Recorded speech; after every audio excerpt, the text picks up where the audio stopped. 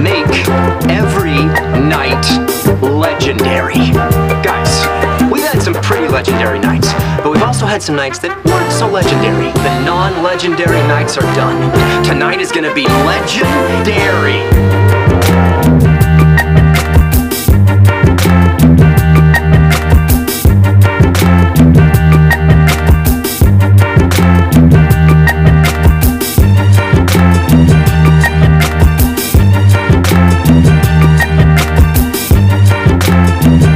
Welcome back, America, to another episode of the legendary Stay Oz podcast.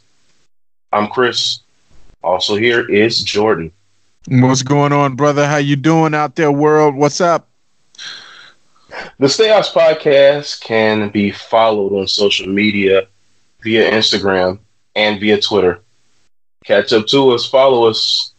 We got some interesting followers. Become one of them. You can also be heard on all the podcast outlets. We just added TuneIn to our roster of available podcast outlets. So you have no excuse not to follow the legendary Stay Oz podcast. Also, in organizational news, Jordan is now a minority shareholder in the Stay Oz podcast, and he is free to push NBA players at will. Yeah, I don't have $500,000 to lose, so I'll be keeping my hands to myself. Goodness gracious, that was a nice chunk of change there. Yeah, a year away and $500K. Probably is pocket change for him, though.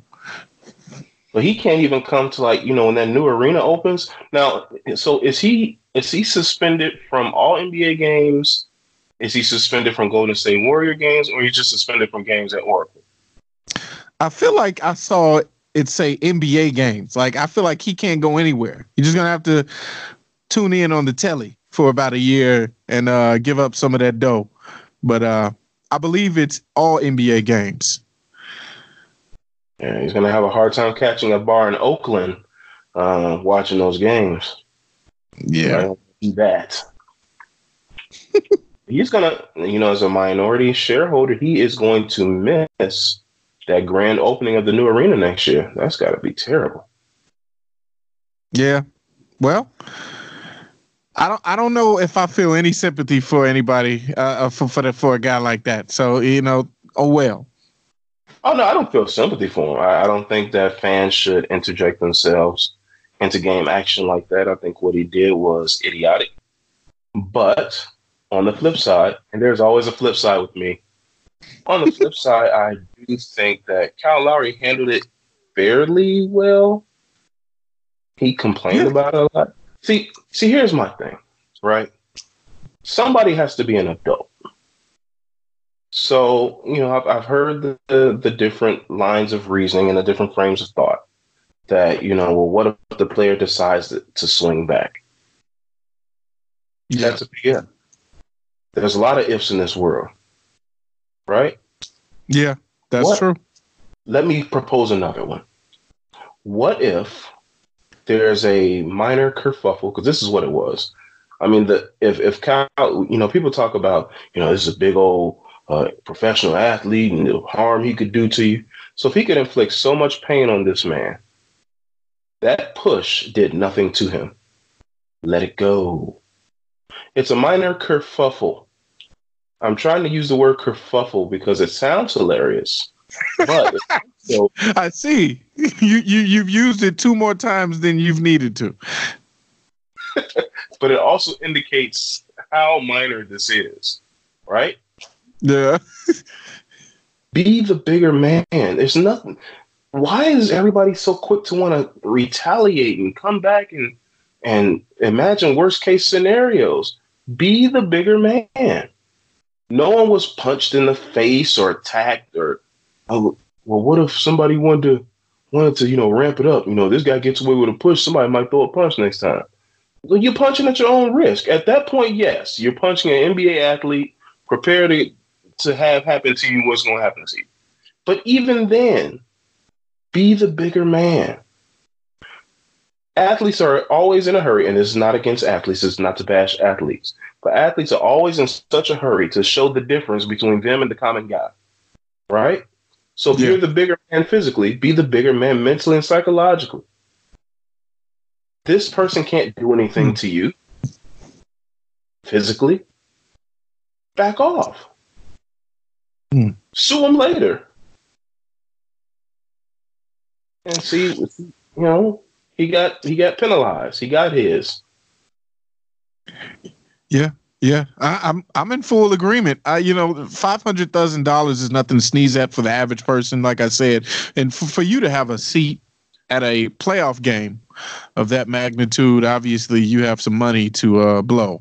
But regardless of that, outside of what we saw, some people they feel privileged no matter what the race is. They feel privileged because they think they can get away with certain things, or they're entitled to do certain things that they know they won't get any pushback for. And it was interesting. I had listened to Skip and Shannon talk earlier, and Shannon said, well, they're held to a different standard because some players or athletes in general. Now, what if the scenario was Kyle Lowry initiating that first, and that the person, the fan, having to retaliate, or the fan being in fear of his life? Like you mentioned, Kyle Lowry can take that. I mean, when you saw the video of the guy shoving him, if that was what it was, a light shove, that didn't do anything to him. It was just the whole point of him being touched. There was no need for it. He wasn't even within that area, or well, he was within the area, but he wasn't in the direct line of when Kyle Lowry had to jump after the ball and jump into the crowd. He was sitting on side of where it happened. So he didn't even have to involve himself. But I did like the calmness that Kyle Lowry showed, the patience that he had. He didn't retaliate. He just kind of calmly told the refs, hey, he brought attention to the situation. He pointed the guy out, and, the guy got what he deserved. A year ban from NBA games, and $500,000. I agree with you, man. Sometimes being, as you say, a man requires you to turn the other cheek and just to, be calm. That actually is what defines a man, in my opinion, as well, is when you can take something like that, okay, this is not going to hurt me, and just blow it off. I think he did a stand-up job. I think he did it right. It was interesting, though. I was listening to another interview with Steven Jackson and Stephen A. and I can't remember the other guy on First Take, Max Kellerman. And they were having a roundtable discussion, too. And, of course, Steven Jackson is on the panel, so good and well they're going to relate it back to when it was the Malice in the Palace. And Steven Jackson did his whole thing about, back in the day, it would be a different story. Like, you talking about Kyle Lowry. Now, if that guy would have did anything like that to me or Ron Artest, we'd be talking about a different story. We'd be talking about, if you were man enough to put your hands on me, then you man enough to take the punishment. And that right there, of course, you kind of expected him to say that. Let's just be honest. But I think the truth of the matter is Kyle handled it very well. You don't know if maybe he would have had a different reaction if they were just randomly out in the street and the guy just shoved into him. But he did his job in that arena of an NBA game. Yeah, I mean, props to Kyle Lowry for. He handled as best he could in a Kyle Lowry way. And we'll get to that later, why I said it that way. But, Steven Jackson is Steven Jackson. He lives by, he either lives by or pretends to live by. I'm going to lean in favor of him actually living by a different code. But it's just, it's, part of the, I don't want to turn this into Chris on the soapbox, but part of the reason the world is how it is, man, is like people want to, you shove me, I punch you. Like right. one doesn't always equal the other. It's like a lot of conflicts are ended. It's a difference if somebody persists in doing something to you. Oh, this is the last straw. But conflicts are not ended by retaliation. Conflicts are ended by someone taking the high road. Now, here again, professional athletes.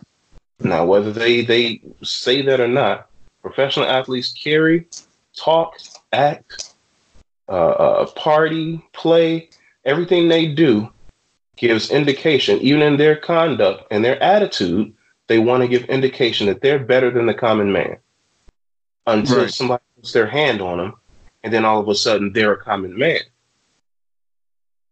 No one, no fan should interject themselves into the game, assault someone, put their hands on someone. That shouldn't happen. However, the bigger man, there's nothing wrong with being that. Be the bigger man. So yeah, I guess I did get on my soapbox. It's all right. You deserve a soapbox every now and then, man. And that's true, though.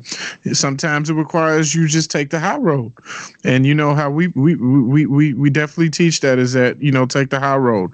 It doesn't always require, it should never require actually violence, but, that can be difficult for some people when they want to feel like their manhood is being attacked. But he did a good job. Right. I mean, that was not an attack on manhood. That leaned more into what you said. A level of privilege. That did lean into that, and that was there.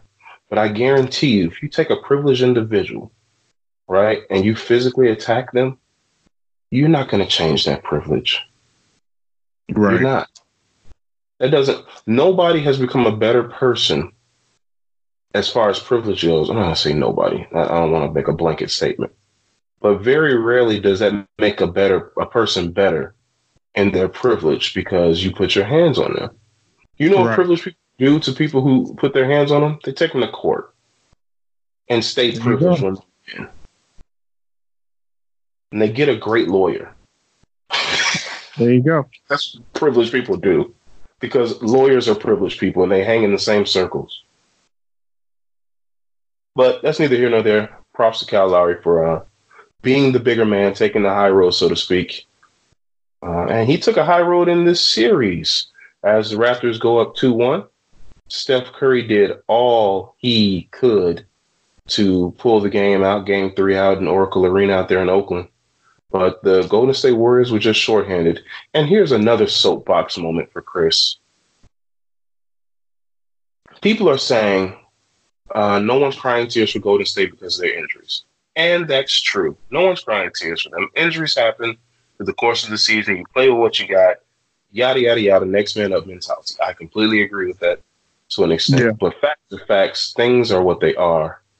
The people who say that the Golden State Warriors have 3 All-Stars outside of the people who are injured, and they were naming like Andre Iguodala, who hasn't made an All-Star team in 10 years, and they were naming Draymond Green, who's clearly not an all-star for scoring prowess. And then they named Boogie Cousins, who did not make the all-star team this year because he was stinking injured. He has no legs. Anybody who knows how the human body operates could see DeMarcus Cousins had no legs in that game, in Game 3. And it showed. Right. He showed no effort defensively. He had no bounce on his jump shot. People grabbing rebounds over him. He wasn't able to get up court quickly. His legs were shot. Game 2 took DeMarcus Cousins' legs. And he didn't have them for Game 3.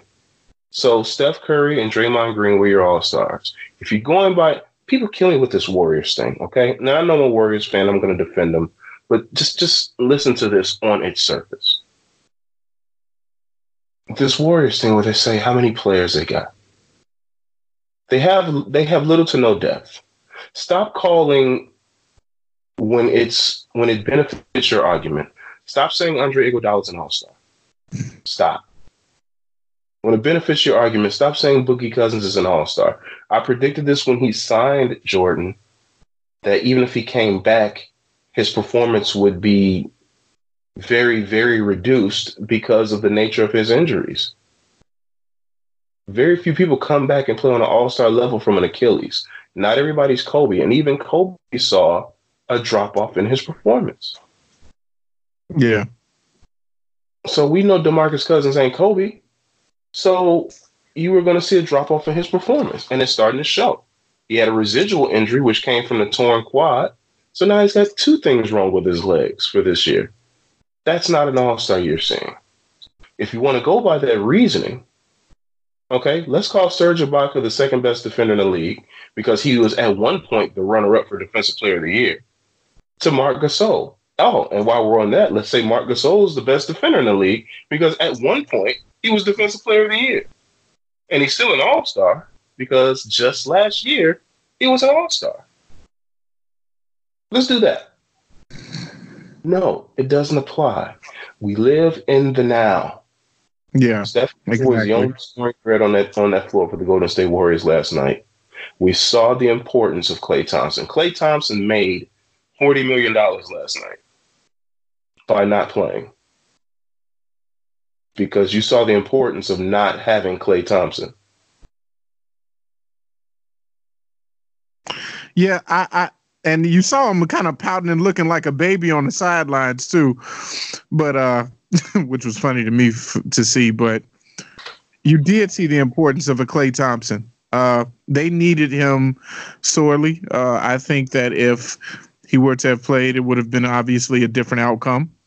But again, that's why you take advantage of teams when they're hobbled. Somebody was talking to me earlier about this. Like, man, if the Raptors end up winning this, is there an asterisk next to their victory or their championship? And I said no.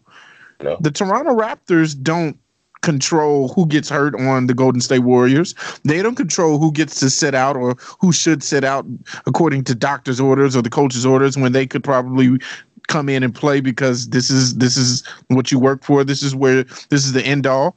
No. So if the Raptors win, hey man, there ain't gonna be no asterisk. They won. You play who gets put on the court. So again, like I said before, I don't have any sympathy for the Warriors. And it looks to me like they're going to be without Kevin Durant again for Game 4, from what I'm reading. Yeah, he's ruled out. He's already ruled out. And I don't believe Kevin Durant's going to play in the finals. Initially, I think he's going to be done, period. Initially, I thought he was going to come back. And they're saying he's making strides. I'm going to be real with you. I don't think that was a calf strain. Really? I think Kevin Durant may have actually have a slight tear in that Achilles. I could be wrong. But well, you might be right. He is walking around, but it's not that simple. And then the calf strain still takes, somebody said, up to 4 weeks. So yeah. I know when the series first started, I said Kevin Durant will be back. And, I hope for the sake of the Warriors that he is back. But there's a strong possibility. And if you ask me, unless this thing goes 7, KD doesn't come back. KD doesn't come back. So I'm with that line of thinking. Yeah, because if you can't come back now and you say Game 4, then yeah.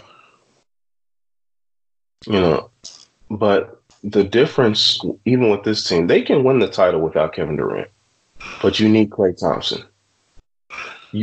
And people talk about his offense. Klay spreads the floor for you, and you did see that yesterday. You needed somebody else to spread the floor because what happens is if you have Curry and you have Thompson there, that opens up the lane for Draymond to grab that rebound and go full court. Yeah, that opens the lane for Draymond to initiate offense and hit cutters on the baseline and leave open shots for Quinn Cook and Andre Iguodala and McKinney. That opens those things up because you even saw it last night. Klay and Steph, you saw with Steph too. You saw in Game 3, Steph comes off those screens and he's taking 2 people with him because of the fear of them shooting. Now imagine that happening on both wings. That leaves those alley-oops, those open plays. And everybody out there, because they were playing out of character, if you looked at the Warriors, they played hard. All of them. They played hard.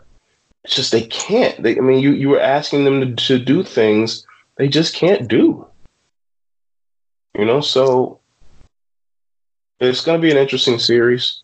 They say Clay is a go for Game 4, and you'll see the difference. But defensively, I think was the bigger difference of Clay because you saw a lot of matchups that did not favor Golden State because they didn't have Clay to throw out there on a Siakam or on a Kawhi Leonard.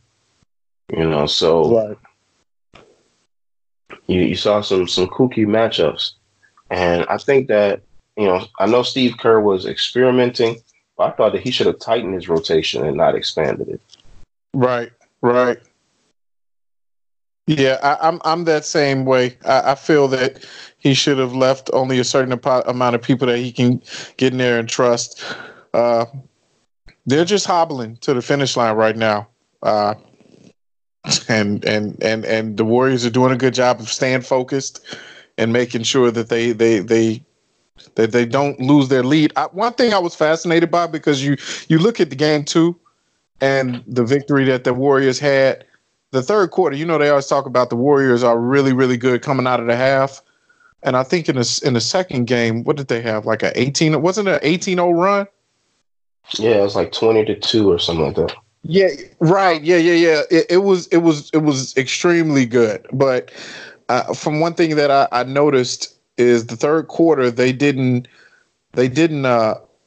assert their dominance. And I think Toronto learned from game 2, hey, this is something that they're very good at. They make adjustments coming out of the half and they pounce on you. And that's one thing Golden State can do. They can really come back quickly with the amount of talent they have and the shooters that they have. So, once again, kudos to Toronto. How was Golden State supposed to assert their dominance in Game 3? You had one play that was dominant. Look, man, I told it before. I don't make any excuses for Golden State. You got the best shooter in the world still out there. You still got Draymond. I'm not making excuses. I'm looking at things on the surface with the personnel they have. You took out Klay Thompson and you put in Sean Livingston. Sean Livingston ain't shooting past 15 feet, bro. Sean Livingston is a world beater. He's not. He's not the defender he was 2 years ago. Sean Livingston's talking about hanging it up. Iggy's talking about hanging up. And Iggy, by the way, and I think you may agree. What's that? Andre Iguodala. First of all, I've loved Andre Iguodala from day one. I used to want him to wear the red and black. Yeah, I did like Iggy. I always wanted him over Luol Deng. Respect to Luol Deng, but I always wanted Iggy over him. Yep. Andre Iguodala is a national treasure. Do you hear me? A national treasure. I look at Iggy's career, man, and he is the ultimate glue guy. Like anything you've needed Iggy to do throughout his career, he's been able to do. And he's always been a solid defender. Even in the twilight of his career right now, still a very good defender. Andre Iguodala, oh my goodness, man. And he's a bright basketball player, very engaging. Andre Iguodala is the NBA player that every team should want.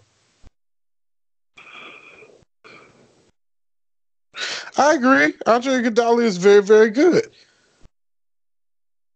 Okay. Thanks for agreeing. But Game 4 is coming up. We're going to see what's going to happen, what adjustments will be made, how much of an impact Klay Thompson being around will actually make. And I think my prediction of the gentleman's sweep has gone to the wayside with the Klay Thompson injury. So, well, of course. Here's looking at 6. Let's take care of it in 6. So you agree with what Draymond said, basically, like he just called Toronto out and was like, we're going to go and win tomorrow. We're going to go to Toronto, win Game 5, and then we're going to come back to Oracle and celebrate.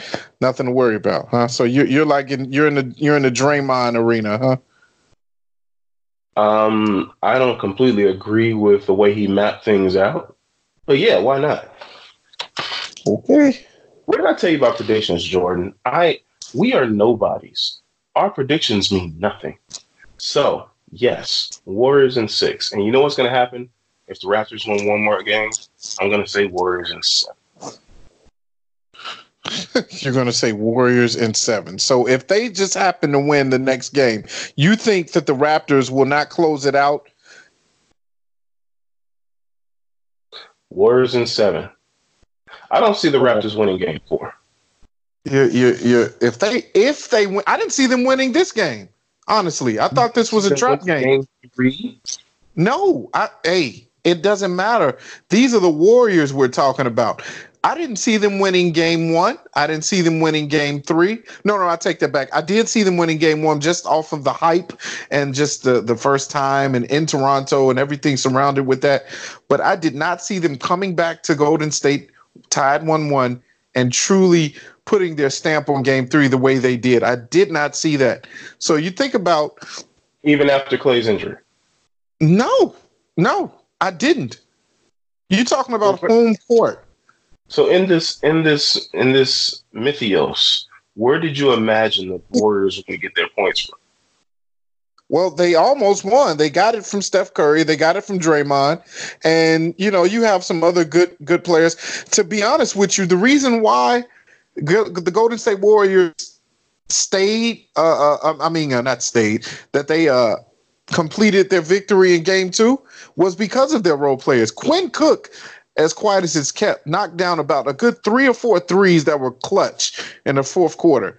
And you think about the end of that game, that dude, if he wouldn't have kind of turned on, we probably would be talking about a 3-0 lead with the Raptors. Like, there's a lot of different things that could have went differently in that game. So I'm not giving no excuses to these dudes. Klay Thompson is sitting down. Oh, well. I'm not giving excuses. This is an analysis, Jordan. I'm just analyzing the game. Not giving any excuses. Well, analyze this. Toronto's winning in 5, baby. 5. All I'm saying is there's a difference between Klay Thompson running around screens open for 3 and Sean Livingston running around a screen open for 3. There is a difference. Whatever you say. All right. Whatever. Well, anyway,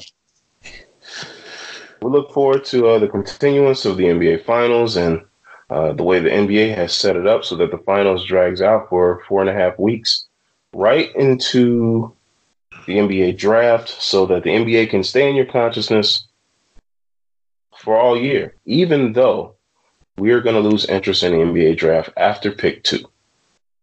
That's for sure. I'll turn it off and then I'll just read on who the Bulls got. Apparently, they already made a promise to somebody, so whatever. Kobe White. They've already made a promise to Kobe White. And here's the thing. It appears that so have the Suns. So the Bulls' promise means nothing. Oh, God. I told you he's going to be gone. And even if he's there, no. I know a lot of people like him. They like his size and his quickness and everything. I'm good. I'm so good on Kobe White. I'm so good. Yeah, I can do without Kobe White. Well, hey, but let's get off of that. That makes my spine hurt. That makes your spine hurt. While we're on the NBA, we're going to introduce our latest segment. It's called the Stayos List. The Stayos List is basically where we put together a list of person, places, or things that interest us here at Stayos and should interest you, the Stayos listener. We pick a random number. There's no set number for every episode. We just pick a random number of things that we want to talk about, and we make a list. And you're free to discuss whether you agree or not. If you think we've left someone off, tweet us, hit us on Instagram if you think we've left something off. Yeah. But this week, we're doing the most annoying current NBA players. The most annoying current NBA players. So me and Jordan have compiled a list, and the Stayos list this week consists of 9 items.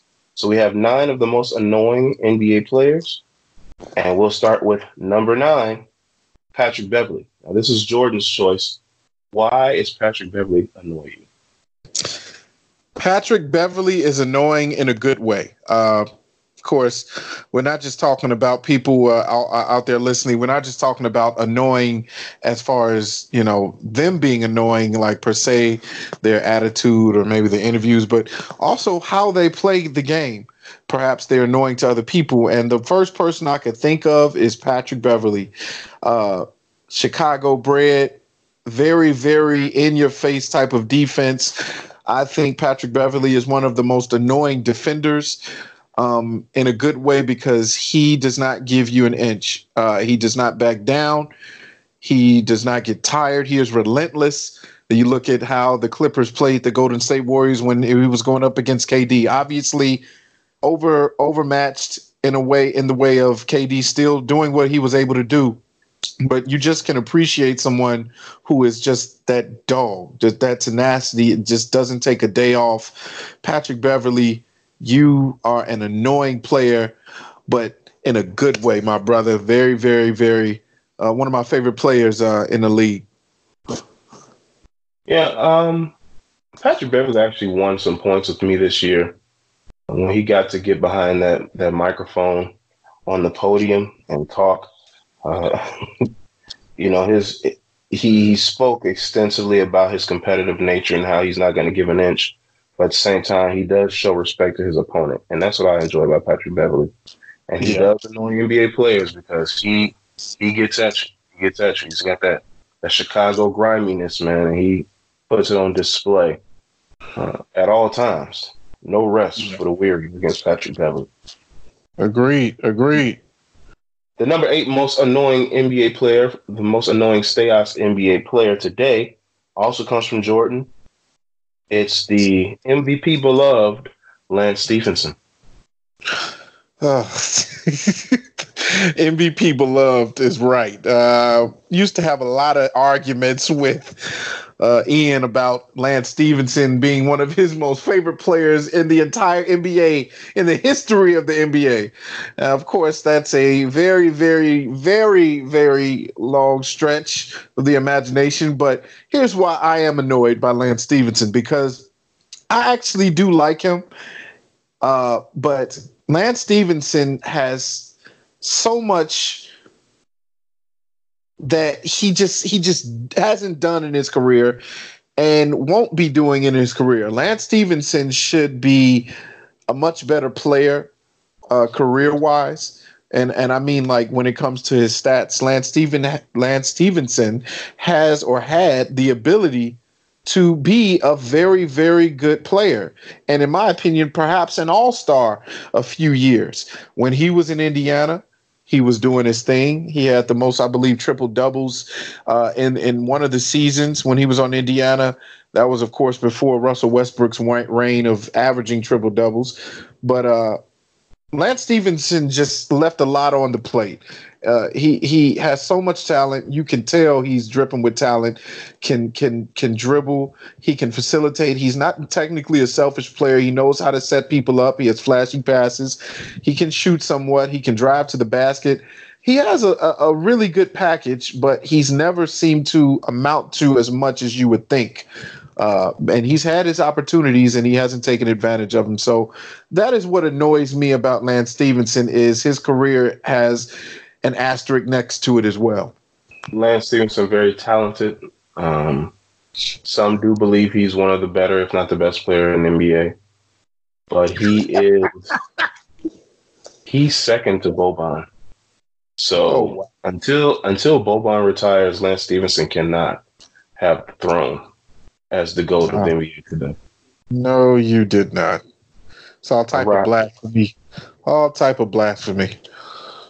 I'm riding with Boban, baby. Yeah, you can go ahead and ride with him.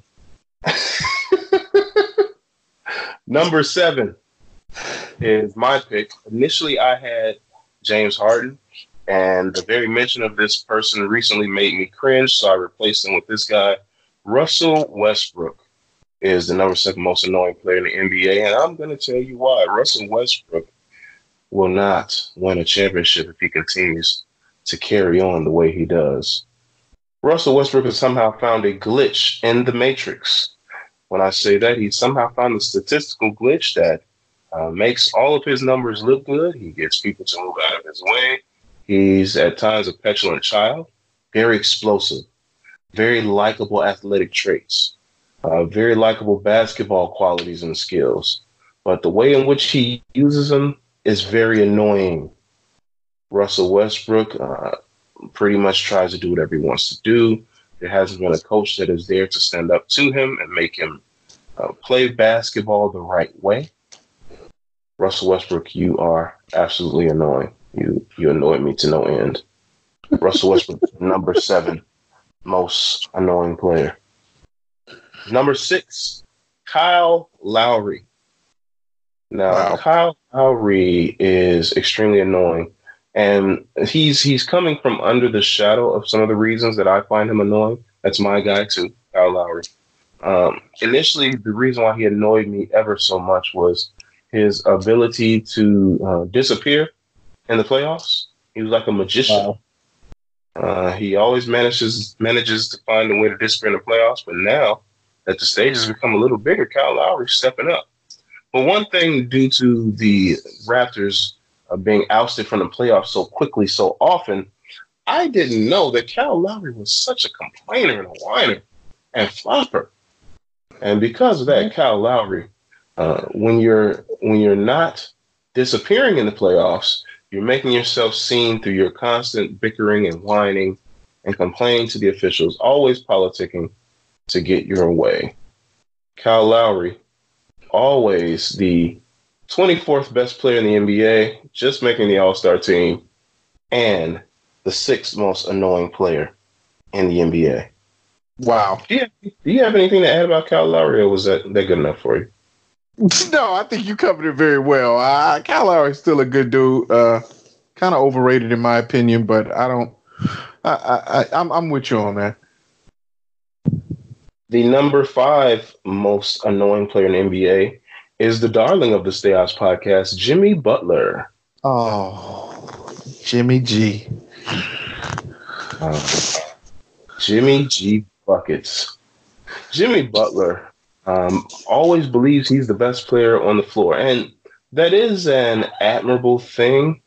It seems like he does it the wrong way. Yeah. Jimmy Butler will go into a room full of players who are far better than him and believe he's going to assume the alpha male role, which he shouldn't. Jimmy Butler has alienated players on entire franchises, on 2 different franchises, alienated the young players. Now, Derrick Rose has come out and given us some insight, perhaps, on the way Jimmy may be thinking, that some of the younger players may be a little spoiled. And that may be the case. I will never argue against someone saying that young players today are spoiled. That may absolutely be the case. Yeah. And I say Jimmy better be glad that Derrick's sticking up for him, because Jimmy also stabbed Derrick and Tom Thibodeau in the back. When Jimmy wanted to become the star of the team and thought that Derrick wasn't the guy anymore, he proceeded to go out and try to assert himself into the alpha role. And also, when asked by Bulls management, was it time for a change of head coach, Jimmy Butler did not, I repeat, contrary to popular belief, put his foot down and throw in his flag for Tom Thibodeau. And also, there's that Mark Wahlberg thing, and ever since then, he's become super Hollywood, and he's doing the Jimmy show, and he's every chance he gets to be in front of the camera, he does. And the whole Minnesota thing where he took over practice that Derrick Rose said was overblown, and he owned up to that for the pub, and every maneuver is made so that he looks Hollywood and can maybe make an extra $5 in his contract. That just makes Jimmy so annoying to me. The fact that you have an individual who thinks that they are far better than what they are, and just not in the right way. Jimmy Butler, number 5. Number 4 was selected by both members of the Stay Ops podcast, both owners, the majority and minority owner of the Stay Ops podcast. And that's Kevin Durant, KD. So I'll let Jordan, I've had the last few annoying guys, so I'll let Jordan dig in on Kevin Durant. Why is Kevin Durant so annoying? Kevin Durant is like that spoiled kid, the spoiled rich kid who just cries when he doesn't get his way, and then tries to find a reason to cry when he does get his way because he wants more of his way. It just seems like he can't get himself out of social media. He seems like he always wants somebody to hold his hand. as probably the best player on the planet, arguably, just act like you're grown, man. There's too many people that act like kids, man, and just throw tantrums. And Kevin Durant is definitely one of them. When he does interviews, he gives the media outlets a hard time. He gives the analysts or another analyst, the reporters hard times. And that's not to say that sometimes the media, they're sharks. Of course, they don't always deserve straightforward answers and answers. Period. But I'm just tired of Kevin Durant walking around like a little kid. Grow up and get a more alpha mentality.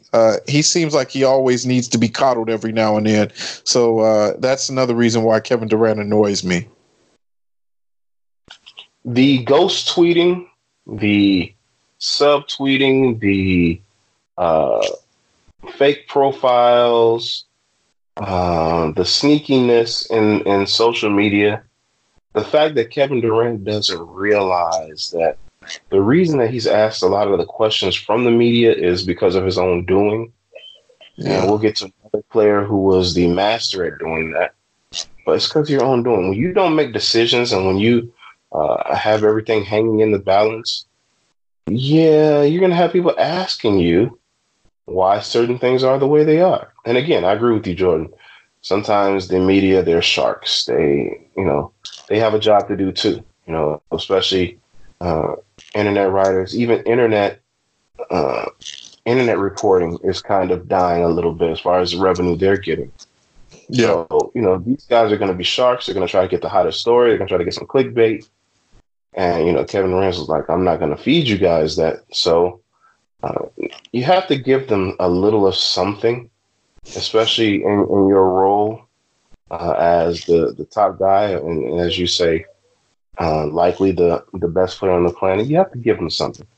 So you can't be, so veiled and mysterious about things and then, wonder where this came from and that came from. If you're going to be that veiled, mysterious guy, be Kawhi Leonard. Be completely quiet and off to yourself and, very short on words. Be that guy. And then no one will, even with Kawhi, people have tried to pry a little bit, but you can't get anything on Kawhi because he doesn't say much. But don't do all the chirping and the yapping and then get mad when some of that stuff is looked at and analyzed and, well, I didn't mean it that way and y'all putting words in my mouth and did I say that? Nah. We ain't got time for all that, KD. Kevin Durant, exactly. The fourth most annoying player in the NBA. Number 3. LeBron James, the third most annoying player in the NBA. I've said this time and time again, Jordan. If Derrick Rose said the things that LeBron James said, well, no. Let me rephrase that. LeBron James has said some of the same things Derrick Rose has said and got away with it because he's the self-proclaimed king and he's a little more polished, which that's to his credit. He is a little more polished. LeBron James wants to control every aspect of everything. And that control freak mentality makes him very, very annoying. Yeah. And it works to his detriment. He complains about the situations, much like KD. He set the tone for it. He complains about situations he creates. If you sign 1-year deals every year, then you're going to limit the things that your front office can do for you. And then, in effect, your front office and your GM can't go out and get players to commit to a team when they don't know if the star player is going to be there. Because you've shown in the past that you'll get some superstars together and leave at the first sign of trouble. So players don't want to commit to that. So what happens is when free agency starts, when trades are preparing to be made, players say, I really don't want to play with that guy because he may not be there next year. And then next thing you know, not only am I stuck on a losing team, I'm stuck in Cleveland. Right, exactly. Which is the black hole. Yes, it's Cleveland, I believe, when translated in Latin, stands for blasphemy. Garbage. That is the French rendition of Cleveland. Right. Yeah, that's why LeBron James is annoying. Did you have anything to add, Jordan? No, I'm in full. You covered that well as well. LeBron to me is just it's kind of blasphemy on my part to say overrated, but I think the older he gets, it seems like he's just becoming more annoying. Just some of the decisions he's made, I feel like his legacy is just overblown. That's the only thing that's really annoying to me is calling him the GOAT and just. I don't know. He's just not the GOAT to me. He's not the GOAT to me. I know who the GOAT is, but it's just so many things that he's done over his career that really have question marks around it. Just not really a favorable person in my book. That's all I say. You brought up some other things, man. The decisions that he's made, the way he's gone about certain things, very business savvy in some regards, and willing to sacrifice his image to be business savvy. But the fact that he believes that winning one title in Cleveland made him the GOAT, no. See, don't say stuff like that. LeBron James is annoying. Very annoying. But he was only number 3 on our list of most annoying players in the NBA. Number 2. And this is a tough decision for me because he could really contend for number 1. Like, he's really right there. And, I'm with Jordan on this, but I'm going to let Jordan take this away because he brought it up. Draymond Green, the second most annoying player in the NBA. Yeah, Draymond Green to me is just annoying. I think he comes off as a tough guy, and obviously it shows that he's a very gritty defender, a really, really good defender. But sometimes I think Draymond just talks a little too much, and I think he kind of plays into that tough guy role a little bit too much, and I don't buy it. Off the court, on the court, he'll bark your head off. But I think he's just annoying because sometimes he can be a diva as well.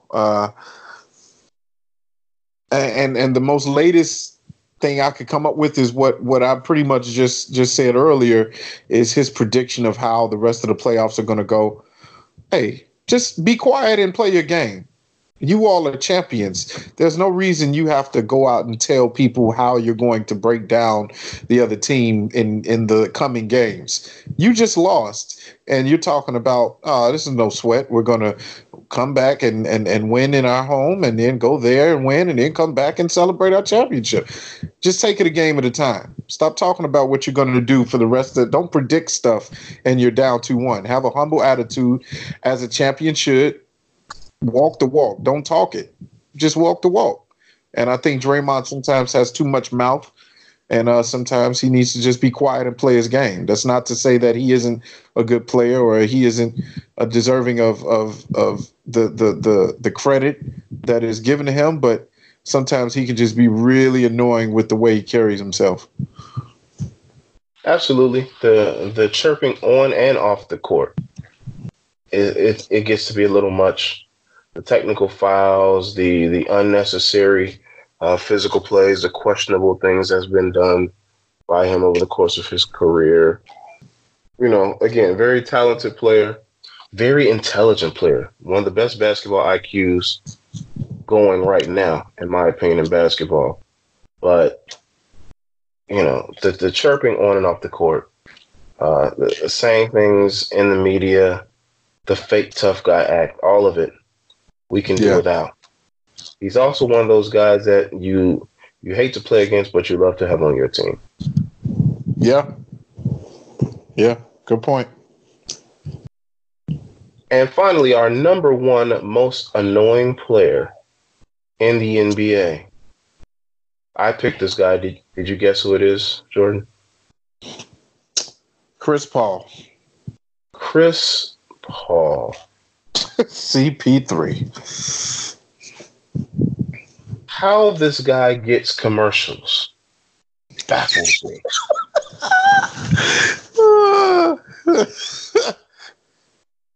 Like, I don't throw the word turd around. Oh, wow. Willy-nilly. but he's an on the court turd. Like, oh wow.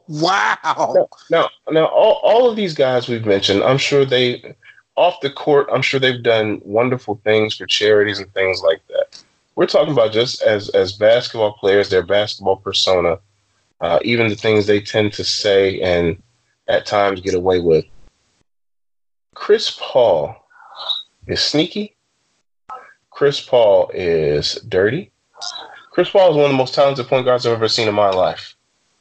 But he's sneaky, he's dirty. The same way, he's new age Isaiah Thomas. The same way I hated Isaiah Thomas, I hate this guy. I like that comparison. I hate this guy. Smile in your face, cheesing, baby face looking dude. Now he's got all the State Farm commercials. And, he drags teammates. At times, he was dragging guys he literally just had fights with into the commercial. And on top of all of this, he doesn't seal the deal. He's not a closer. For whatever reason, whether it's subpar play when everything's on the line, and take nothing away from him, he's carried subpar teams through different rounds of the playoffs. But when it gets tight and high level and high stakes, whatever team he's on isn't going to make it. He's new age Isaiah Thomas without the rings. Wow. Anything to add, Jordan? You actually took that is a very good comparison. I didn't think about that until you said it. Isaiah Thomas was obviously one of the best point guards to play, but he was extremely annoying and just did things that was not necessary. Without the rings, Chris Paul definitely doesn't know how to close out the deal. I heard he's kind of a bully when it comes to his teams. And of course, point guards, they assert their presence. They're the ones who run the show, as the position calls for. But at the same time, man, your teammates, they should like you at the very least. And as it's being shown now, James Harden and him and the whole team is being broken up because now it's being brought out that they're not really cool with each other. And, not winning can do that. You're tired of looking at somebody after a while when they ain't really giving you what you want. So, yeah, Chris Paul is definitely the most annoying. How he's gotten those State Farm commercials, I don't know. It's horrible. I don't know if it had I just don't know. I don't know. Chris Paul, really good, but yeah, he's definitely annoying. Look at his track record. He's got the Staples Center caper. He's got the whole thing with him and Rondo and who spit on who and all that and whatnot. He's got the thing where he was part of the crew that locked DeAndre Jordan in his house and made him renege on the Mavericks. He's got all these things. Now he's at odds with James Harden for good reason. But still, it's just like everywhere he goes, there's a fire, and he's got a can full of gas and a handful of matches, and nobody's paying attention to him. Yeah. So Chris Paul, number one. Yeah. And to recap, now here's my question for that. This is just a little side question. Given all of that, if the Bulls are interested in getting him, would you get him? By no means. Okay. So think about this. Chris Paul's going on 34? What can Chris Paul give to your team that's worth $39 million, $41 million, $42 million at the age of 34, 35, and 36? They do need some veteran leadership, but at that cost, yeah, I'm good. You're right. You need veteran leadership. Sign Bill Russell. Wow. Okay. Pay Bill Russell about $3 million to come give your team some veteran leadership in that locker room. We'll do that. I was about to say, I thought you meant to play. I was like, is it that bad? I would take Bill Russell at $3 million over Chris Paul at 40. to lace up the old Converse and come on the court for 1 minute a game? To step out in his chucks. Wow. That is horrible. That's how much you think of Chris Paul. No. If I pay Bill Russell $2 or $3 million, right, I can still sign someone else for $10 million and bring them in to sub out Bill Russell after his 1 minute. If I'm paying Chris Paul $40 million, there's nobody else I'm signing. There's no backup.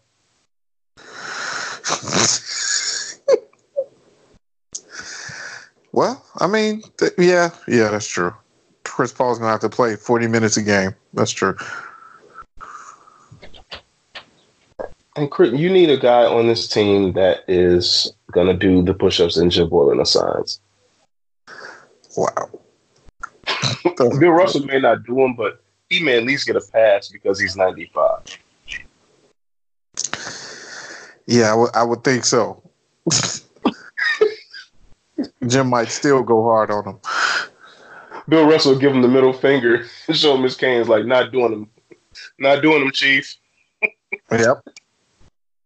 Oh, wow. But just to recap our Stayos list, the first one, we're going to clean this up a little bit, but this is the first one. This is the maiden voyage of the Stayos list. Most annoying NBA players, number 9, Patrick Beverley. Top 9, number 9, Patrick Beverley. Number 8, Lance Stevenson. Number 7, Russell Westbrook. Number 6, Kyle Lowry. Number 5, Jimmy Butler. Number 4, Kevin Durant. Number 3, LeBron James. Number 2, Draymond Green. And number 1, the most annoying player in the NBA, CP3, Mr. State Farm, Chris Paul. Like a good neighbor. I would rather sign the All-State guy for $1.5 million. I'll take the robot All-State guy, the one that was crying and the State Farm guy? Yeah, I'll take him over. Oscar from The Office? That's right. He's like the fake Oscar from The Office, yeah.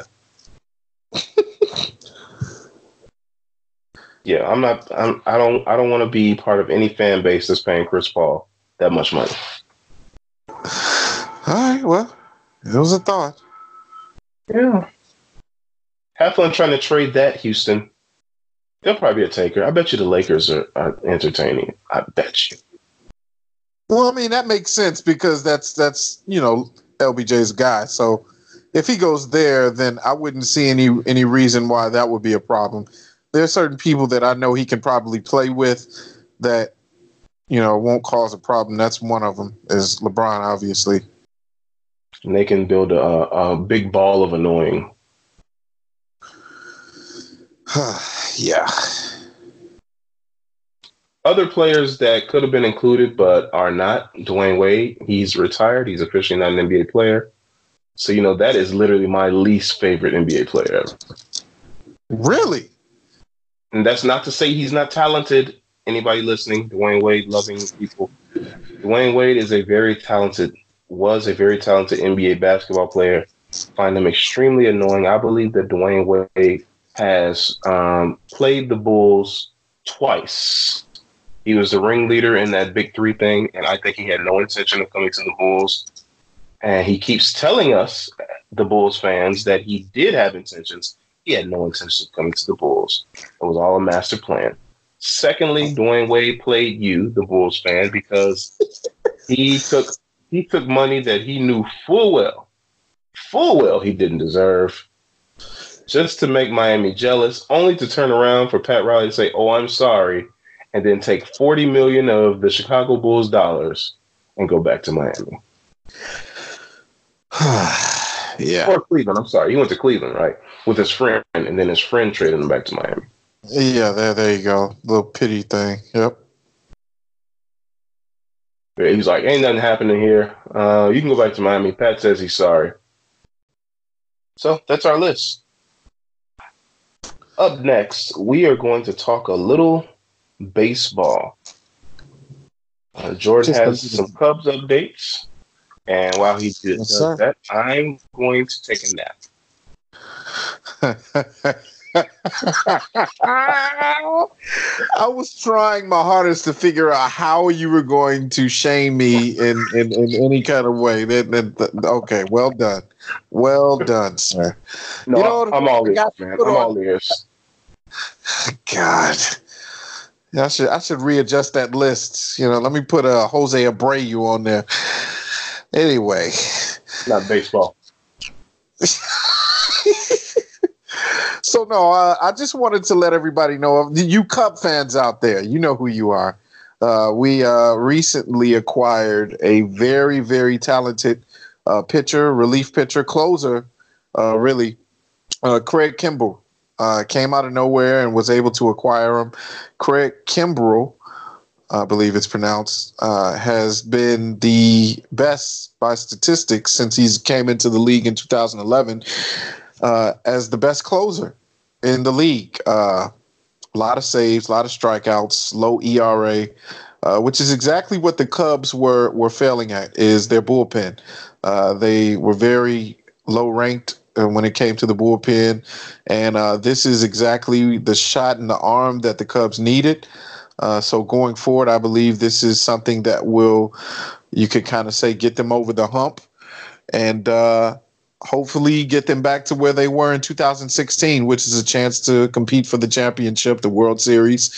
Very, very good pitcher, very dominant pitcher, has a lot of speed on his fastball, good rising fastball, good mix of pitches, very, very intimidating closer. So looking forward to seeing him. I think because he's been out for a while, he's going to have to take a few weeks off to kind of rejuvenate and get himself back into pitching shape and game shape. But when he gets here, man, I am going to be tuning in and seeing how he does. But yeah, man, very good pickup for the Cubs. And yeah, that's all I pretty much wanted to say. Now Chris can wake up, and now I can go back into hibernation as he speaks on his beloved socks. Yeah, socks. Craig Kimbrell actually did come out of nowhere. He was living in Nowhere, New Mexico when the Cubs found him.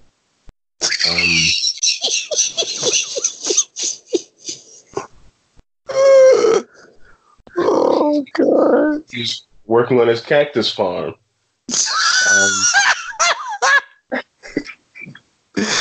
Oh, that's just brutal. His neighbor's like, is he watering a cactus farm? No, but Craig Kimbrell could potentially be a good pickup. Potentially. A guy that's been away from baseball that long to the point where they have to send him to the minors to learn how to play again. You're pitching. It's not like you're running up and down the field. You don't need to get your wind back. It does raise a few question marks, and they paid a healthy sum for this guy. But I think the first year is real low, and then, by the time he makes his impact, he gets paid, which is like a couple years from now, right? Yeah. That's the way it's structured. Okay. Well, I wish that signing well. Hope that goes well for you guys. Yeah, I'm sure you do. All right. Now get off of my lawn. Talk about the socks. In the meantime, Lucas Giolito is the American League Pitcher of the Month. He was virtually unhittable the entire month of May, and hopefully that continues. And while you're at it, Cub fans, you're welcome to do so as well, because you get two options as shortstop. Vote for Tim Anderson as shortstop because, let's be honest, he's the best shortstop in the American League. Maybe even baseball. Maybe baseball. Tim Anderson has been the subject of... Now, see, these aren't kerfuffles with the Royals. Oh God, here we go again. These aren't kerfuffles. These are incidents. These are étouffées or whatever. It's some French word that I think étouffée is like a bread or something. I probably got it all wrong. I butchered it. But yeah, incidents, run-ins with the Royals. which brings us to our next subject. I wasn't going to talk long about the Sox. George spent a lot of time on a guy who didn't play for a while. But it brings us to our next subject about baseball's unwritten rules and regulations and traditions. Also included in this is the Dallas Keuchel thing, where the Yankees and he are discussing the terms of whether he's going to shave his beard or not. And this is something that was initiated by George Steinbrenner when he was alive, and it's something that they're going to keep going, I guess, as a tradition, as a Yankee tradition. So, Jordan, what do you think of the unwritten rules and traditions of baseball? You got Tim Anderson out here getting hit multiple times by good old Grizzly Ned Yost. Get him, Ned! Now, he's out here throwing at Tim Anderson every chance he gets because of a bat toss on a crushed home run. And Tim Anderson has said he's going to continue to play to have fun. So he's going to continue to stare at home runs and do emotional bat flips because he can. When you stop him from hitting in the high 320s American League, that's how you stop Tim Anderson from throwing the bat. But until then, prepare for some bat flipping and staring and gold chain wearing. Sound like Ric Flair. I was going to say I went on Ric Flair, didn't I? Get stealing, toe wheeling. I'm like, what? What's going on here? Are we talking Tim Anderson or are we talking wrestling? No. Did you just woo? Oh God. Oh, that was funny. That was funny. You know what? I'm just like other people nowadays. I'm kind of tired of tradition. You know, you have to grow, and we're just talking strictly sports. You got to get with the times, man. Get with the times. Grow with the sport. Grow with the audience. And these young guys, these young people out here, this new generation, they like seeing bat flips. They like seeing emotion and chain wearing and you know, staring at majestic home runs for a minute, you know, and staring at the pitcher. If you don't like it, then you come right back at them and strike them out. Then you can celebrate and yell and stare them down as they're walking back to the dugout. That's all part of the fun. And I feel like MLB has not caught up with all the other sports. You got the NBA where they can stare a person down. You know, sometimes you get a tech, but there are times where you can clearly see a person light somebody up from three or dunk in somebody's face, and there's emotion shown. There's a little bit of, you know, trash talk. It's fun. I mean, look at Drake. Part of the NBA Finals has been entertaining from the Toronto side because Drake is all in the media and he's going back and forth. He's trolling KD, he's trolling Draymond, he's calling everybody garbage. You know, he's doing all that, and it's fun. It's entertaining because it's harmless, and you know, it's just, you know, adding a little spice to the game, to the competition. There's nothing wrong with that. And I think that these old timers that are in baseball kind of need to get with the times, or they just need to kind of take a seat and just enjoy the game as it's coming, because you're not going to stop this from happening. And that's really the truth of the matter is eventually it's going to be more accepted, just like everything else has been. You know, with the new generation, there's going to be new things and new standards and new rules. So the bat flip, I'm cool with. Now, this whole thing with Dallas Keuchel going to New York, and the only reason that he could, yes. So we can talk about that, but as we speak, Dallas Keuchel just signed with the Braves. Oh wow! Well, that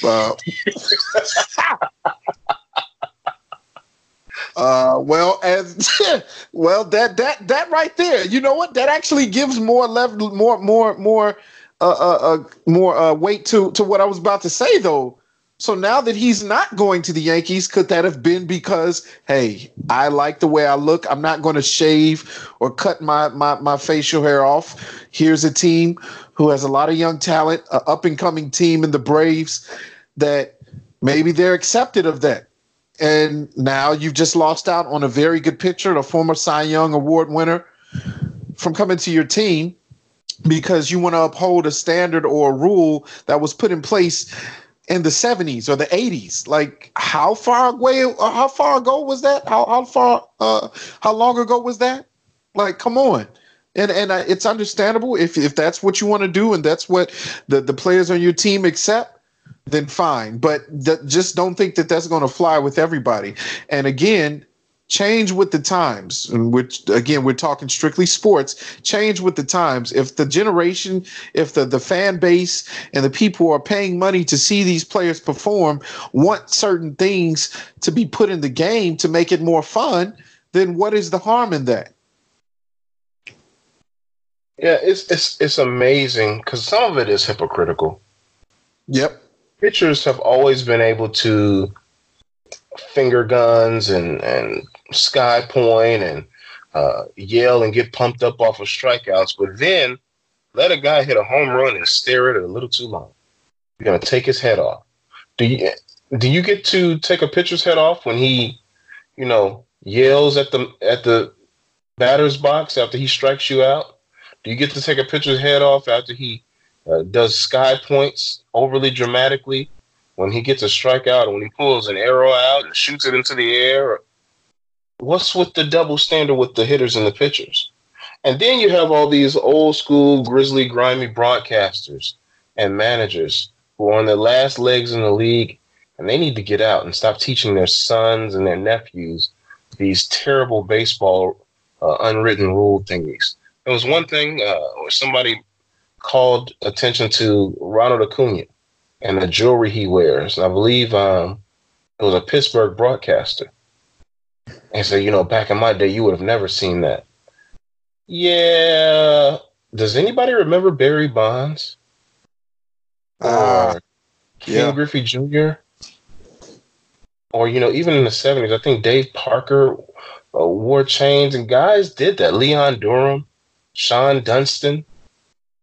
Guys did that back then. So I don't know what the thing is now where you want to, act all grizzly and baseball is mine, it belongs to me, and it needs to be pure and American, and we need to make baseball great again.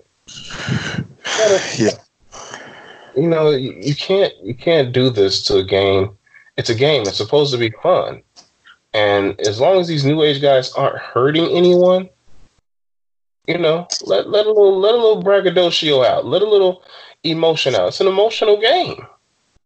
Yeah. So let us emotion out. You're gonna see some bat flipping and tossing, and it's not. When Tim Anderson did it the first time against KC, he said himself it wasn't meant to disrespect the Royals. It was meant to pump his team up. They were on a comeback trail, and he was trying to pump his team up. And that's why he did it, because he yelled at his dugout, not yours, his. And what happens? You come up, you hit him, you're ready to start a fight. People get suspended. Then the next series, the first pitch you hit him. And then you have all these Kansas City fans up in arms. He shouldn't have. Stop. Old-timey baseball has to fizzle its way out. Or how about this? If you're a fan of a team and you want to play old-timey baseball and you enjoy it, that's fine. Play it. But don't impose that culture on the entire association, entire Major League Baseball, because your team wants to be grizzly and old-timey. Do it. Go out and get your singles and bunt the man over with your designated hitter. And, you can't play old-timey baseball and then use your designated hitter, because that's not old-timey baseball. Exactly. That's a good point. I put it like this: like, what retaliation would you expect the batter to have if the pitcher is celebrated? Because the pitcher has a baseball that they use to get back. So they may ding him, they may aim at a certain part of the body, or they may go head hunting because they know they have the helmet on.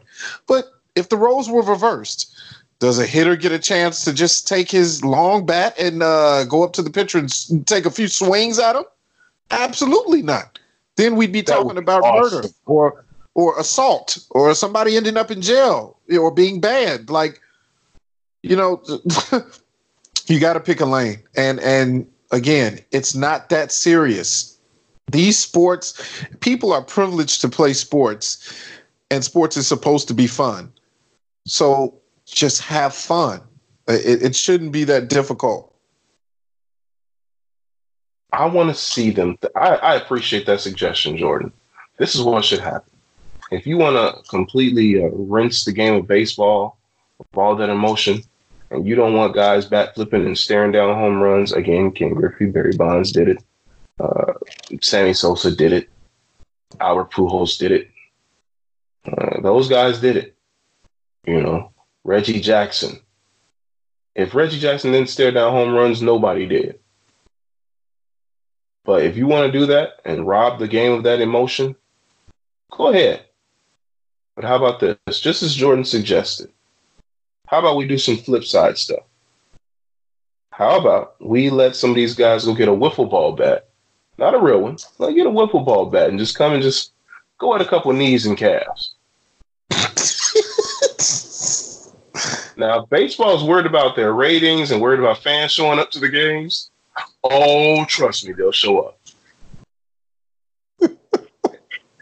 Every time a pitcher strikes a guy out and sky points and yells and does fist pumps and flexes, the next batter gets to come out and bring his wiffle ball bat before his AB and just take a couple shots at those calves or hamstrings.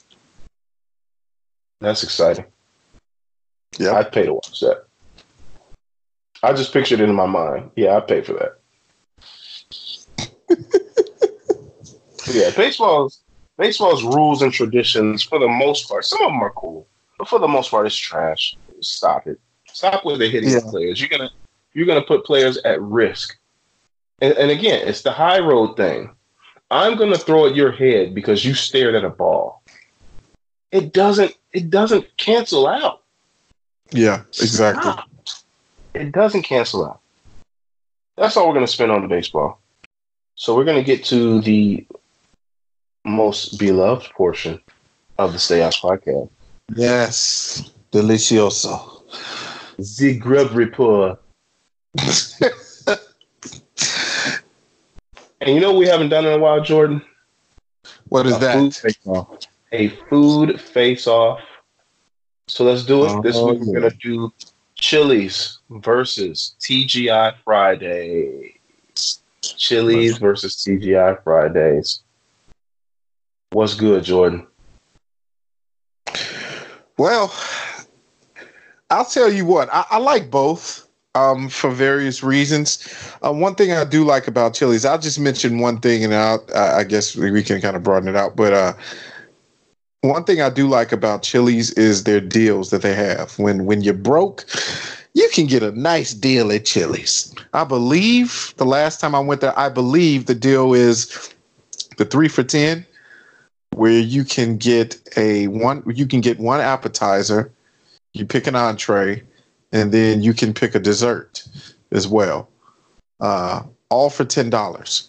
If I'm thinking about that correctly, it's very easy on the pockets. The last time I went there, when I did get that 3 for $10, I got the quesadillas, the bacon chicken ranch quesadillas. I forgot. I probably said that out of order. Ranch bacon chicken quesadillas, whatever. But I don't know if it was just the chef that day that made it or whatever, but my God, it was very, very good. Very good. But the dessert was very good as well. They have very good desserts. I usually get the what is that? The cookie, the chocolate chip cookie with ice cream.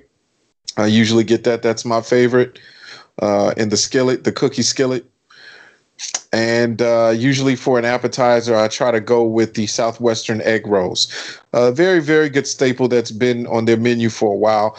They just have a very overall good menu, but mostly I like Chili's for their deals. Yes, and I believe it's the Chili's over there on Ridge Road. I don't know if they do it anywhere else, but I know after a certain time, their appetizers are like $3. Yeah. So that's always a good deal. Like you said, when you're broke, go in there, get you 10 boneless wings for like $3. You know, but you got to go in there like after 9 or something like that. That's cool. That's cool. But yeah, it's a great thing to have. Great option to have those appetizers for cheap, and then that 3 for $10. And Chili's does always seem to have a deal going, but Fridays they have their own share of deals as well. They tend to be a little more expensive, but they have their own deals, and not just that. Fridays their app interaction I think is a little better. Their point system is a little better. I think you get more points per order with Fridays. I'm not sure what you get with Chili's, but when you order with Fridays, every order you get, you're probably going to get a free meal out of it the next time you come. I think I still got a free meal waiting on me just off app points, and I think I only went twice. And I can get like a free chicken meal or something like that. So Friday's interaction as far as the meals, their garlic parmesan wings are great. You can do the endless appetizers. Is that still a thing? The endless appetizers at Fridays? At Fridays, you know what? I don't know. I haven't been there in quite some time. I don't remember even getting that. So that I probably missed out on that. You sound so disappointed. Yeah, because you mentioned it. I'm like, man, that actually sounds good. Because Friday's food is very good still. I'd have probably missed out on the endless appetizers. You messing around with you. Oh, man. But yeah, I think but the price kept going up and up and up. And they were getting on my nerves with it. But they have good boneless wings. Those garlic parmesan wings are really good. Okay. So something you might want to try. Spinach artichoke dip is pretty good. The that Jack Daniel's sauce, I like it. I don't know how you feel about it. Oh no, I'm with you on that. That is that the first time I went to Fridays, I forgot what I believe I had like a chili chicken cheese combination. I can't remember, and I had the Jack sauce on the side. Man, that Jack sauce hits perfectly with that food. It hits perfectly with the food. Yeah, so that's something they can do. But their appetizer game, I think, is a little better than Chili's. The entrees, who would you give the edge to? So appetizers, I'm gonna go with Fridays over Chili's. But their entrees, who would you give the edge to?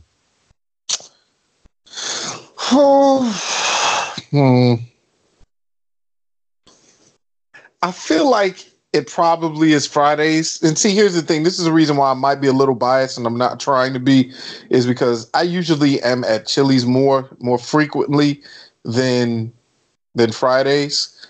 So I feel like it wouldn't be fair for me to just outright say Chili's. But when I have gone to Fridays, their entrees, they're very good. I've had the that's an appetizer. I was gonna say the potato skins, the loaded potato skins, but I'm trying to remember. I think the last thing I had there was a steak and mashed potatoes, which was very good, very well done. I don't know, man. It might be a toss up. It might be a tie for me because I feel like I'm doing Chili's a disservice if I say they're worse than Fridays. I really don't think they are. So that might be a tie for me. Oh, that's fine. For me, I think Chili's entrees might be a little better. Okay. Even though I like the Jack sauce, and they put it on a lot of the stuff that they have. I think that the entree game at Chili's is a little bit better. So since it's a toss-up for you, and I'm going to give the edge to Chili's, we're going to go ahead and give the overall edge to Chili's. Is there anything in particular you like from Chili? Particularly, I like the the buffalo chicken sandwich, the buffalo chicken burger. I do like their fajitas, the chicken and fajitas and the steak fajitas. Those are very, very good. Got it hot sizzling on the skillet. I really like their Southwestern egg rolls. I like the chicken crispers, the tenders crispers, the honey glazed crispers, any combination of that. I believe they have actually, my friend told me about it. I haven't tried it yet, but he swore by it that their new explosion salad, I believe it's called, or something like that, is very, very good. Their dessert, I mean, I could go on and on. That skillet, the chocolate chip skillet is very good. The drinks are not bad. The margaritas are very good at Chili's. So yeah, yes. I guess I'm just so I because I've tried it so many times. I guess those are really some of the staples. Those are the claim to fame. Yeah, I like the buffalo chicken ranch sandwich. Very good. I like a good. Anyone who's listened, they know I like good spicy food, and that's a good spice on it. It's not top of the line. Neither one of these restaurants is going to give you the best anything you've ever had. You know what I'm saying? Right. But it's going to be solid. It's going to be able to come through in a clutch and a pinch, and you don't want to feel like you've gone into a restaurant and wasted your money. And between the both of these, I've never felt like I've really wasted money going into either one of these places. So you mentioned the desserts. Who has the best dessert for your money there, Jordan? In my opinion, I'm just going to go off of what I remember. The memorable dessert is the skillet, the cookie skillet from Chili's. I have not had a dessert better from any other, fast food or restaurant chain, like an Applebee's or Red Lobster or anything like that, or Outback or whatever. So I'm going to go with the cookie skillet. Very, very good. Melted down chocolate chip cookie, kind of doughy in the center, just like I like it. They, splat a bit of vanilla ice cream on top, and I believe they do a little bit of caramel drizzle on the top too. Very, very good way to end out the meal and the day. If you're going on a nice date, you can share that with your significant other and go home happy. Are you going to go home happy? So here's the thing. Whoa, excuse me. That ice cream skillet, that ice cream skillet is awesome. And that's the best dessert on either one of those menus. You are absolutely right. It is great. It is wonderful. I am a sucker for anything brownie and ice cream, hot brownie and ice cream at any of the restaurants that I go to. In fact, me and Jordan recently went to a restaurant with some of the podcast brethren, and he saw, the passion with which I attack brownie and ice cream. But I almost didn't see it. It happened so fast. Looked up, that mess was gone. But that cookie, that skillet, that sizzling skillet cookie. See, that's how you know it's good. Got you fumbling and stumbling. It's watering. That sizzling skillet cookie that's a solid option, man. So we're gonna put that above Fridays, right? Yeah. Because Fridays dessert options are meh at best. They do have some new donut cheesecake thing going, but I haven't had it. It's great in concept, but I just don't know. You don't know until you indulge. Whew. Donut cheesecake, huh? Okay.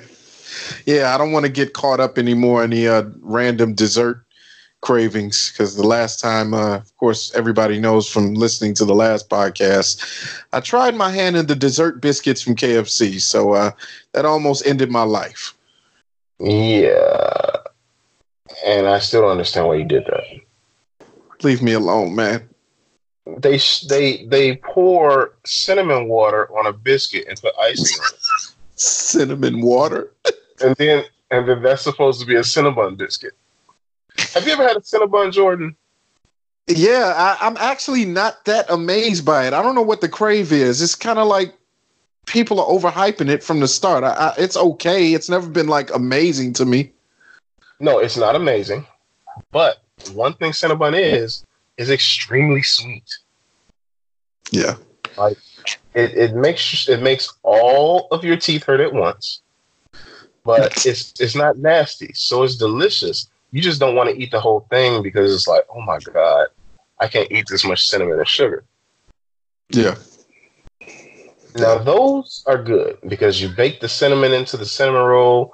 You had that icing, that hot icing drizzle, and cut through the seams of the cinnamon rolls to those spirals. What about KFC's biscuits give you that feeling that that's going to happen?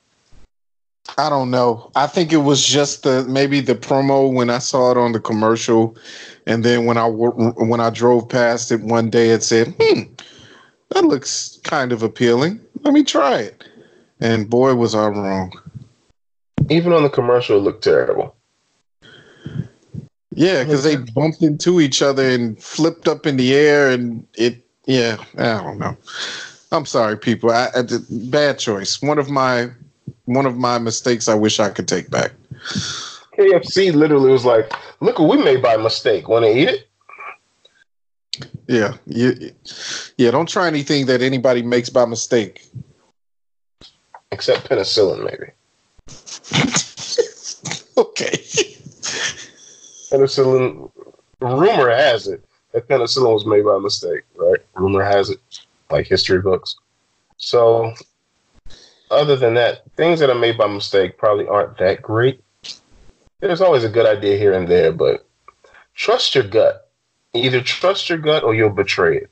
And Jordan betrayed his gut. Yeah. Didn't go with my gut feeling. Huh? All right, so we're going to declare Chili's the winner by a nose in the Chili's versus TGI Fridays battle. There's really no real losers here. You're going to do well either way. Yeah. Chili's has a slightly better quality of overall options and food. While Fridays, you're going to hit a home run with that appetizer sampler, but even then they keep raising the price on it, and the appetizers keep looking less and less appealing. But Fridays still have some decent chicken options and good options with the Jack Daniel's sauces and things like that. But Chili's is better, and don't forget, when it comes to Chili's, you can get your baby back.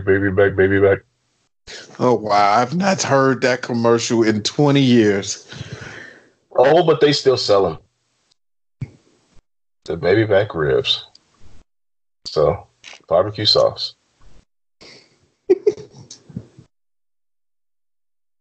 Well, it's been a great episode of the Stay Honest podcast. Thanks for joining us. You got to hear who we find annoying. You got to hear us talk about old crotchety baseball guys. You got to talk about Chili's and Applebee's. No, not Applebee's. Applebee's should be next. We'll talk about Applebee's. When you brought it up, yeah, but that'll be next on the list. Applebee's versus something. Yeah, Applebee's versus something. We talked about Chili's versus TGI Fridays and the NBA Finals. Jordan doesn't want the Warriors to win, but I do. And all the LeBron fans are coming out of the woodworking, saying, "Oh, look, Steph Curry has to score 40." They don't say a lot of words, those LeBron fans. All they know how to say is LeBron better than Jordan. Well, let me stop. Whatever. Stop shooting shots. But yeah, thanks. Been Chris. I've been with Jordan. Catch us all podcast outlets. Catch us on social medias at Stayos Podcast, all one word, on Instagram as well as Twitter. Another thing I want to throw out there before we dismiss Jordan. I don't know if you heard about this Twitter thing where Chipotle is giving away all these burritos during the finals. No, I did not hear about that. Please do tell. So Chipotle's having this thing where they're supposedly giving away like millions of dollars in burritos over the course of the NBA Finals. Every time a broadcaster or a color guy or sideline reporter says free, they release a code on Twitter, and you text the code to a number, and you're eligible to win a free burrito from Chipotle. Yeah. Now, I have done this for 3 games, and it has been points where it's taken me away from paying attention to the game like I want. I'm starting to think this is a hoax because I keep getting messages. Like, I'll type it in right after it comes out because I have my notifications turned on. Okay. And I'm getting messages that, oh, you just missed, the buzzer ran out. And then what will happen is Chipotle every so often will tweet a message out or retweet a message from somebody who says they won. I'm thinking those people are actors, and I'm starting to feel like we're being played so that Chipotle can get social media activity. But that's just me. I'm skeptical of just about everything, as you know. Not the trusting sort. Okay. I submit Jordan through a battery of tests before he became the official co-host of the Stay Outs podcast. I'm not trusting. I passed. Barely. He barely passed. Hey, if I can get in the door just by a little bit, that's all that matters. As long as I'm in there. Somehow the hair test, the drug test, we had to pluck some of his hair. It came back inconclusive. So I was like, what the heck? I got to get this podcast done. Ah, yes. I have my own people. They made sure I did what I needed to do. Good. You out here like Magic Johnson. But again, legendary Stay Outs pod. Oh my goodness, why am I so tongue-tied? Legendary Stay Outs podcast. We'll catch y'all next time. I'm Chris. I've been with Jordan. Peace out. Peace.